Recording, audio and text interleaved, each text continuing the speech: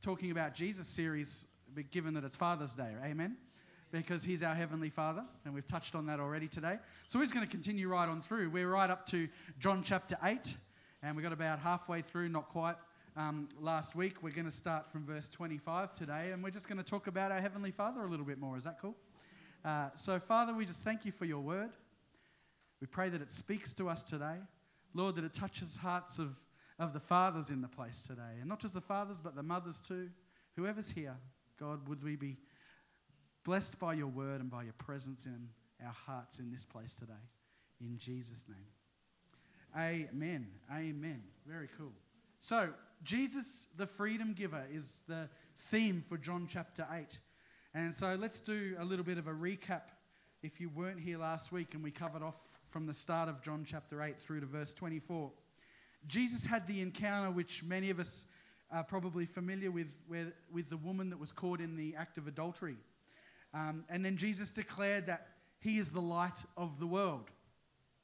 The religious leaders then start to question his authority, using the law to try and make him stumble. They try and trick him all the time. And in this case, they tried to use the law where Jesus was declaring something, and whenever you declare something, you need two witnesses. That's what the law says. So not just yourself, but someone else needs to recount the information accurately as well for it to be true. And so Jesus is there saying, I am the light of the world. Well, who's your second witness? And then Jesus then declares that he knows where he came from and he knows where he's going, and that is to his heavenly Father. And God the Father is the second witness. He can testify to everything that Jesus is. Where we finished last week, the religious leaders are asking where Jesus' Father is because they don't want to believe that it's God, because that would be a bit of a bee in their bonnet and their laws and make things a little difficult for them. So they refused to believe that Jesus' Father was actually God. So they're asking, where is your Father? Where is he? Show us this person. And then Jesus declares this: if you had known me, you would have known my Father also. So he's suggesting that the fighter jets are coming for Father's Day. He's suggesting that if you don't know me, you don't know my Father. And so none of you know who I am. You're not accepting who I am. So then he confused the religious leaders again, and he was good at this, declaring that he was going somewhere that they couldn't come. They wondered if he was going to commit suicide. Now, we all know that that's not what Jesus meant, because hindsight's a beautiful thing. But in the moment, that's the only thing in their minds that would justify the way he's talking. But that wasn't the case. The last declaration was that they would die in their sins if they did not believe who he was. And those words deeply offended them. So, we're picking up at John chapter 8, verses 25 to 26. So the scriptures are always on the screen for you. I'm reading from New King James, so if you want to follow along, you can do that as well. So, verse 25 and 26 of John chapter 8 says this: Then they said to him, they're talking to Jesus, "Who are you?" Do you think they've been paying attention? Do you think they're refusing to listen to what he's been saying all this time? So they asked the question, "Who are you?" And Jesus said to them, "Just what I have been saying to you from the beginning. I have many things to say and to judge concerning you, but he who sent me is true. And I speak to the world those things which I heard from him." So here we're experiencing some maximum density. They're a little bit dense, these religious leaders. They're being very selective with what they choose to believe. If it doesn't sound like truth to them, it's like they just have this barrier, that they just don't want to hear it. This conversation was way over the heads of these leaders. They just missed it. And I don't think they missed it because they weren't intellectual enough. They absolutely were. They missed it because they just didn't want to believe. And so they just turned from the truth. Their direct approach was this: who are you? That's what they're asking. And it didn't get the answer that they wanted. You know, Jesus insisted he was exactly who he said he was. They didn't like that. Instead of continuing this fruitless discussion, Jesus took the high road and didn't say anything more that would condemn them. He could have got stuck into them because he's said it how many times now? I am who I am. I'm the Son of God. I'm the Son of Man. I'm the light of the world. How much more do you need me to say the same thing? But he didn't condemn them. Instead, he would speak what God told him to tell the world, not just the Jewish people. So let's continue, verse 27 to 30. They did not understand that he spoke to them of the Father. It's God the Father. That's why there's a capital F. Then Jesus said to them, "When you lift up the Son of Man, then you will know that I am he, and that I do nothing of myself, but as my Father taught me, I speak these things. And he who sent me is with me. The Father has not left me alone, for I always do those things that please him." As he spoke these words, many believed in him. So at this point, there was a great turning back again. People were like, okay, he is who he says he is, and we believe. And so many turned to him. But the Pharisees still didn't understand what Jesus told them about his relationship with God the Father. They didn't get it. So Jesus mentioned the ultimate proof, his resurrection after crucifixion. So when that happened, they would know for sure that he was telling the truth and that he wasn't operating alone. And fast forward, we see that happen when Jesus is crucified and is risen from the dead, the change. So note that some of the hard-hearted, dense group here finally believed in him. That was a turning point for many of them, which is a good thing because they need to turn to Jesus to be forgiven of their sins. So some of them got it in that moment, but many, and particularly the religious leaders, still did not get it. So that was the ultimate proof. The ultimate proof is when Jesus is going to die on the cross and 3 days later rise again as proof that God is with him. He is who he says he is, and we carry on from there. So verses 31 to 33 says this. Then Jesus said to those Jews who believed him, "If you abide in my word," everyone say abide. It's just a beautiful word. "Abide in my word, you are my disciples indeed. And you shall know the truth, and the truth shall make you free." Doesn't the world use that line really well without referring to Jesus? It's a bit of a catch cry, isn't it, across the planet? You see it on billboards everywhere. You'll know the truth, and the truth will set you free.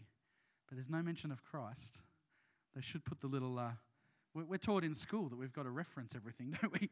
They should put Jesus Christ at the bottom because he said it.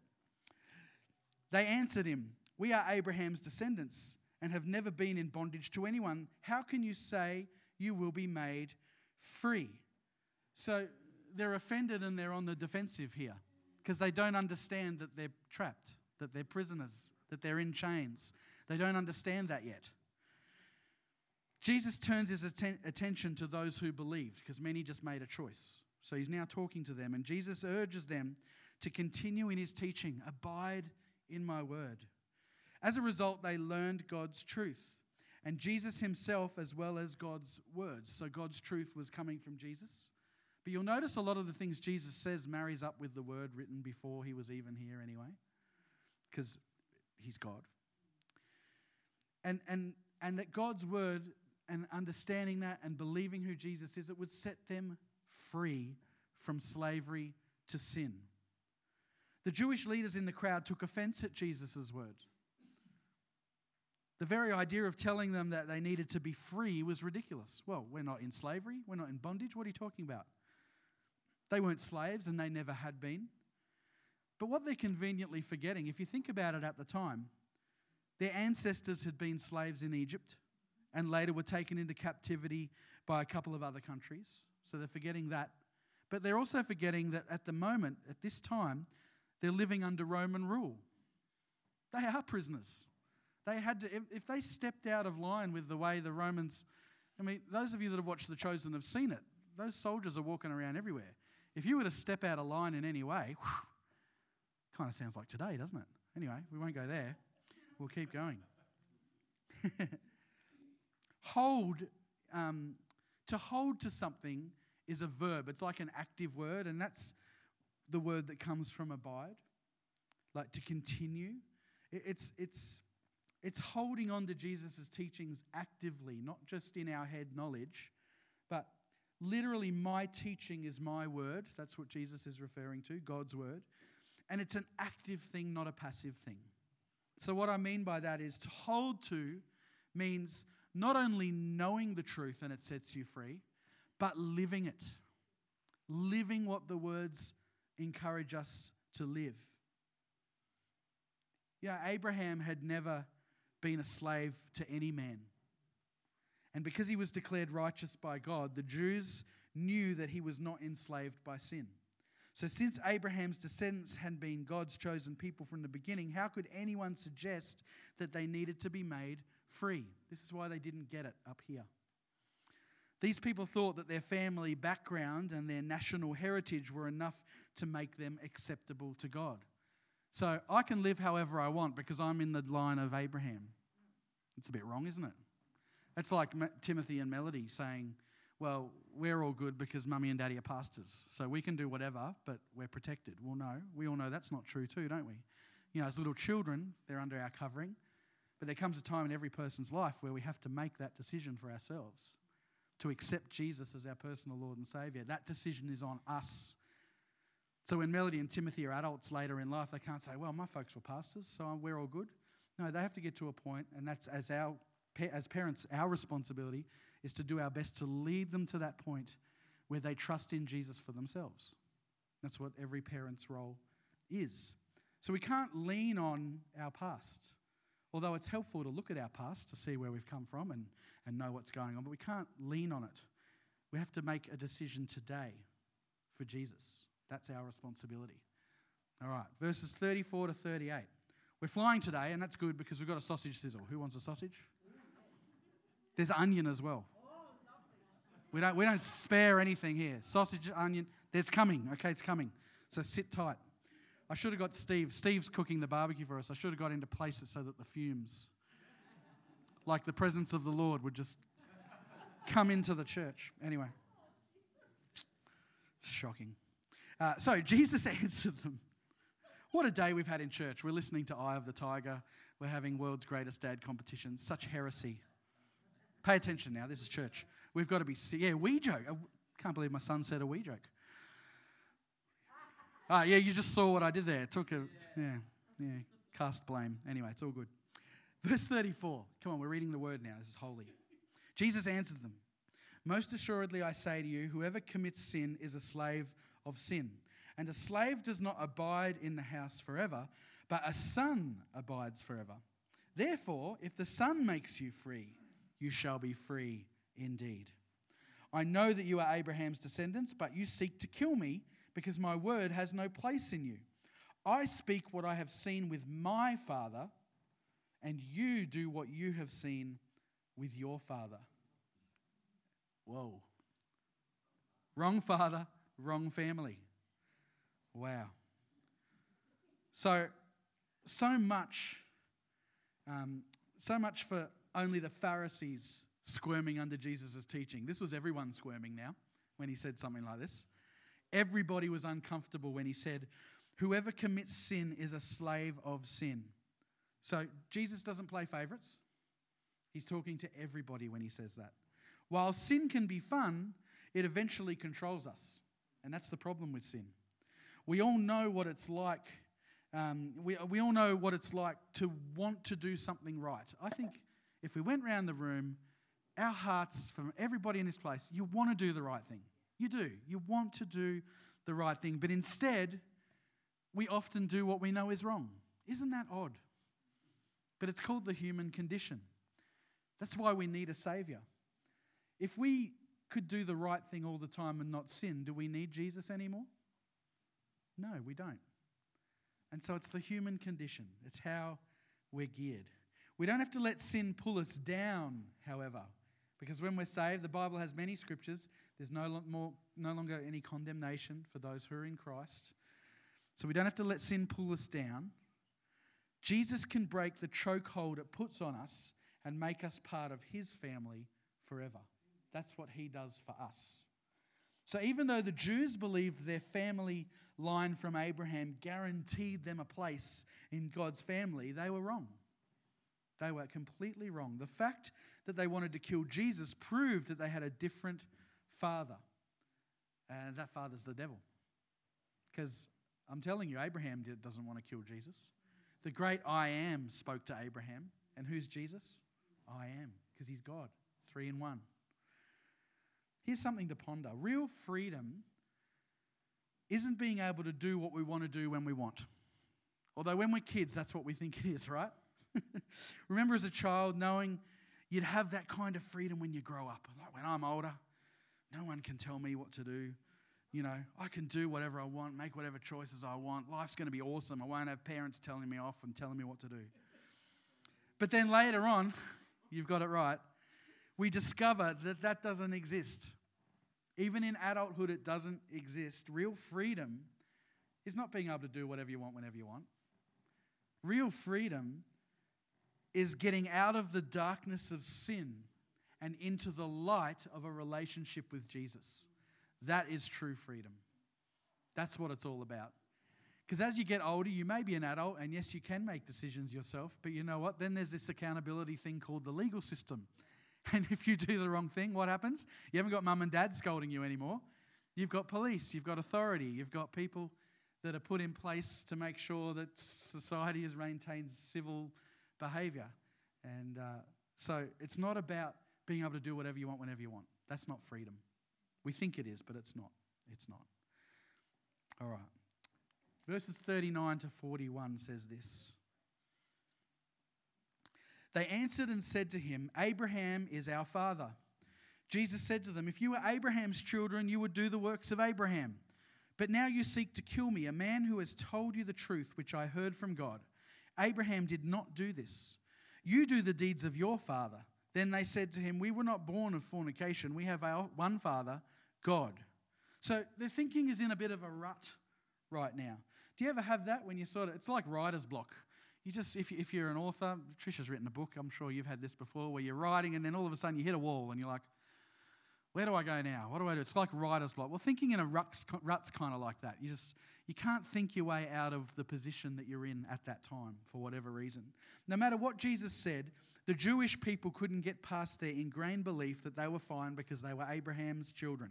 That's where they camped in their mind. So we're okay because we're Abraham's children. That was their mindset. The Jews relied on their own efforts to keep the law and on the merits of Abraham to guarantee their salvation. And we, of course, know that the only way to be saved is through Jesus. Jewish theology held that by obeying God's call, so if I was doing what God called me to do, Abraham had accrued enough merit to cover the deficiencies of all his descendants throughout history. Wow, Abraham's some awesome guy. If he can cover the descendants throughout history, because that's a lot of people. Thus, to claim Abraham as father was to claim a special relationship with God that was guaranteed by physical descent from the patriarch. So you can see where their minds were at. So when a Saviour comes along and says, I am, no one can come to the Father but through me. I'm the light of the world. I'm going to help you be forgiven from your sin. I'm going to help lead you to eternal life. You can understand the opposition, because for countless years, their mindset was that I'm a child of Abraham. You know, Father Abraham had many sons. You know, 2 of you know it. You all know it. You're just not singing. Do you know it? Yes. Do your kids at home do it? Right hand, Father Abraham. It keeps going forever. Lots of fun, lots of fun. So,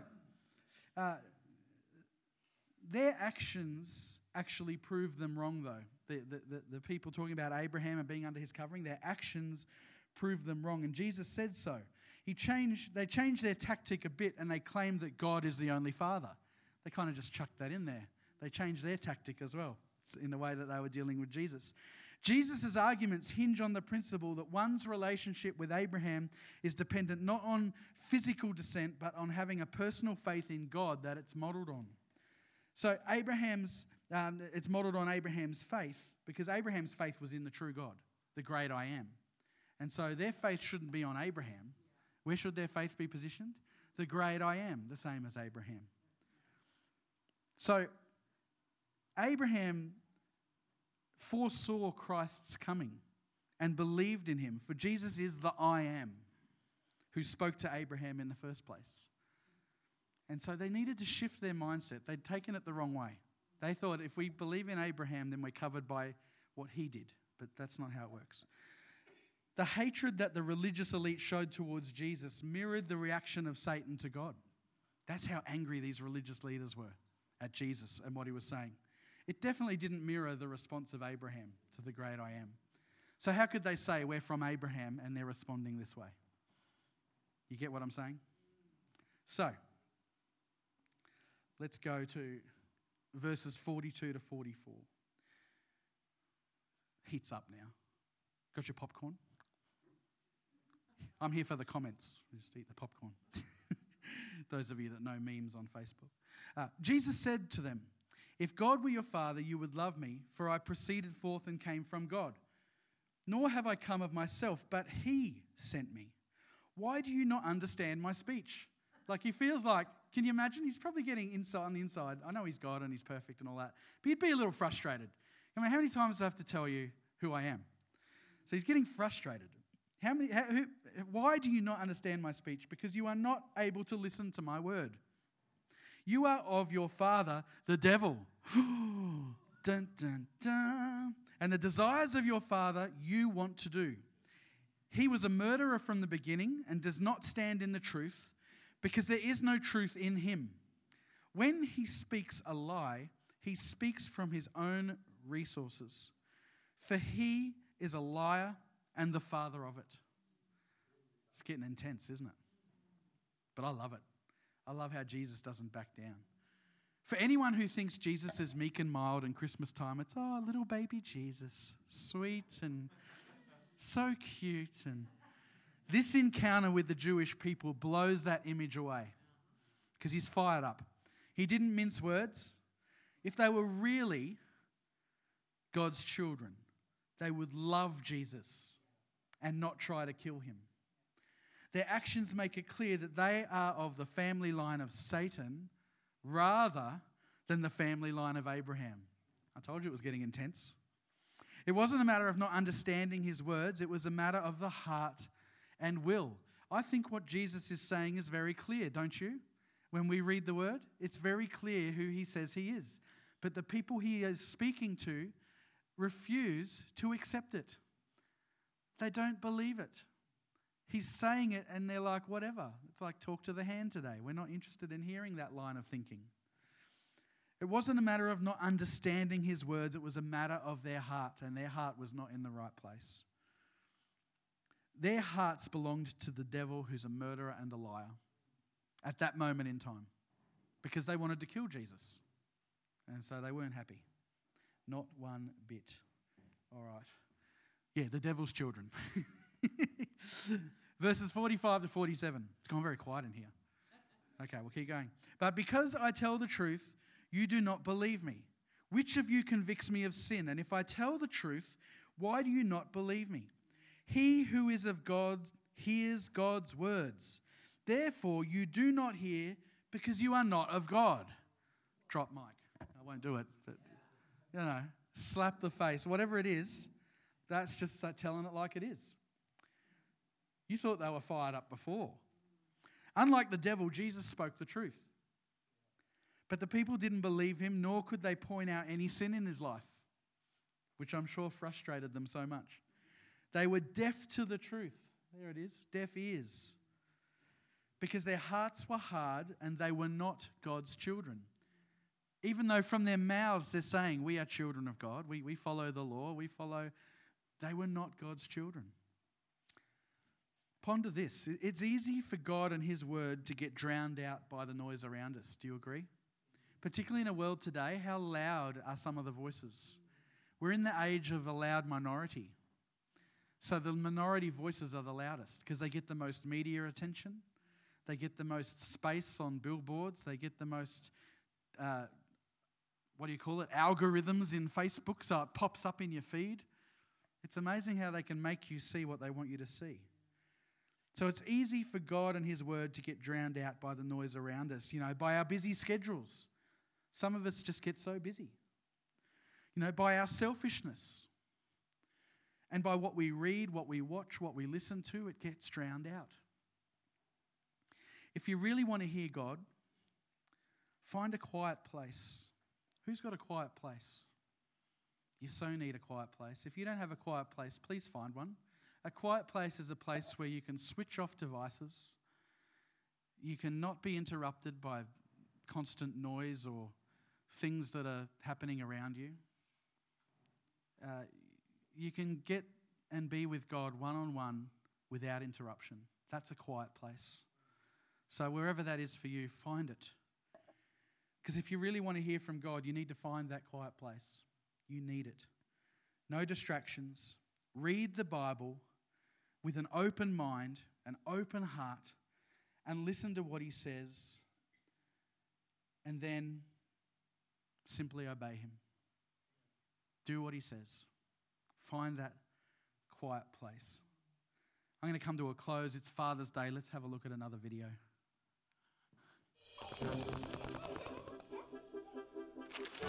What makes your dad happy? Hugs and kisses from me. That I love him.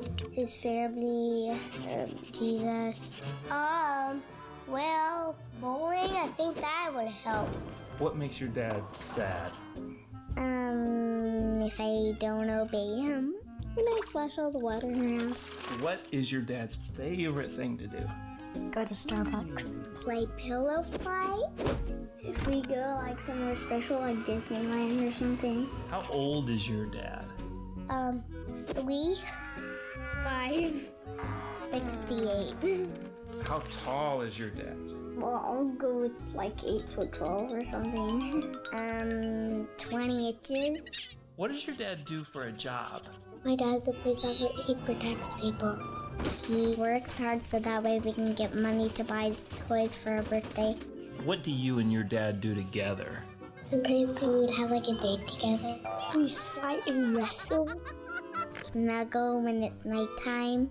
What's your dad really good at? Lego Star Wars. Cooking. Tickling me because he's like so good I can almost throw up. In what ways are your dad and God the same? My dad and God love me and they're both big. God helps me make the right choices and Daddy helps me make the right choices sometimes too. Because he gives me a warning. How do you know that your dad loves you? He tells me. It's because he's been with me all my days and he's never left me. Sometimes he hugs me and kisses me, and sometimes he says it to me. He's honest with me. He's well, I can tell that he really loves me.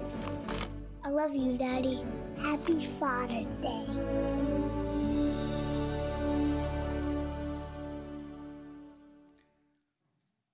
The narrator on the video asks, how do you know that your dad loves you? And some of the responses were, in case you didn't understand the 3-year-old speech, he tells me. It's because he's been with me all my days and he loved me. He's honest with me and I can tell that he really loves me. I want to ask another question today. How do we know our Heavenly Father loves us? I'd suggest it's because he tells us. He's been with us all our days and he loves us. He's honest with us and you can tell that he really loves you. All the same responses, hey?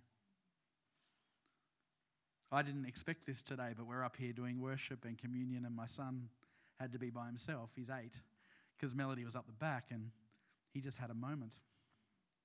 And I couldn't stay up here. I had to go down and just give him a hug. I don't know what he was thinking or what was going on, but he was touched by God's presence. But I could not, as a father, stay up here. As much as I have responsibility up here, Anita would have went down if she could, but she was doing communion. So I went down. And really, that's a picture of what God does to us. You know, it doesn't matter what you're facing, what difficult challenge is before you, how you feel, how emotional you are, whatever's going on, your Heavenly Father will come down to you when you need him. And that's what he wants to do with people today. So if you're in this place and you've never surrendered your life to Jesus, our Heavenly Father loves us so much that he sent him for us as a gift to die for you and for me. Billy, would you come up? Come on up. He was sent to die for you and for me as the greatest gift, the greatest sacrifice by any father ever to be made, giving his one and only Son. And the Bible tells us that when we believe in him, we won't perish, but we'll have everlasting life. And we'll have that daddy. And I'm talking to the people now that have lost their dad. I've lost my dad. Anita's lost her dad, her earthly dad. But there's a heavenly Father that loves us so much that he comes in the hardest of times. When you just need a daddy hug, he's there. When you just need comfort, he's there. He sent Jesus because you matter. You matter. And so, I don't know, in a room this size, people online at home, there may be people that have never surrendered their life to Jesus. I want to encourage you to do that today and accept the embrace of your heavenly Father in this place. Because he's here for you and he loves you and he's paid the price for you and he just yearns for you to acknowledge him as Lord and Savior. Because the Bible tells us when we acknowledge him, when we confess with our mouth that Jesus is Lord and we believe in our heart that God raised Jesus from the dead, which we know is true, because it's in the Bible. It's a historical book that speaks the truth. When you confess, when you believe, you become a Christian. God wants you as part of his family. So would you just bow your heads in this place this morning? And if that's you and you say, Pastor Jeremy, I want to reach out to my Heavenly Father today and surrender my life to him. What a great day, Father's Day, to do that for the first time. Or maybe you've done that before and you just really feel stirred in your heart today that you need to surrender your life to him and recommit your life to Christ. Well, would you just lift up your hand? Show me your hand today. I want to pray for you. I'm not going to drag you out the front, but I want to pray for you. So if that's you, just lift up your hand. Say yes to Jesus. I need you in my life, my Heavenly Father. Yeah, I see that hand over there. That's great. Praise God. If you're at home, I can't see into your living rooms, but you just lift up your hand. God sees your heart. And we're about to pray, but it's not a magic prayer either. It's the response of the heart that counts to God. And so today as a church, we're just going to pray together. If you're at home online, pray this with us. Say it after me. Dear Jesus, I thank you that you came, sent by our Heavenly Father, a gift to mankind, to die on our behalf, to pay the price that I deserve. You set me free from sin, from death. I now confess that you are my Lord, and I believe in my heart that you were raised from the dead. And so I'm a Christian, a follower of Jesus Christ, and I will follow you all the days of my life. In Jesus' precious name. Amen. Amen. Can we thank God for people responding in this place, online, watching it later on? Who knows? The reach is incredible now that you put things online. You just don't know who's going to click a button and have a little look. But God bless you if you just made that decision to follow Jesus. Our Heavenly Father is incredible, and we honor him this Father's Day. Amen. Amen. Amen. We're going to have fellowship together now. So if you don't need to rush off, because I know some of you might have lunches and things to do, but please take a sausage because we have lots of them. So the way that's working, everything's getting served from where the coffee gets served. So grab yourself a coffee, a sausage, have some fellowship, and happy Father's Day, dads, men. Enjoy your day. God bless you all.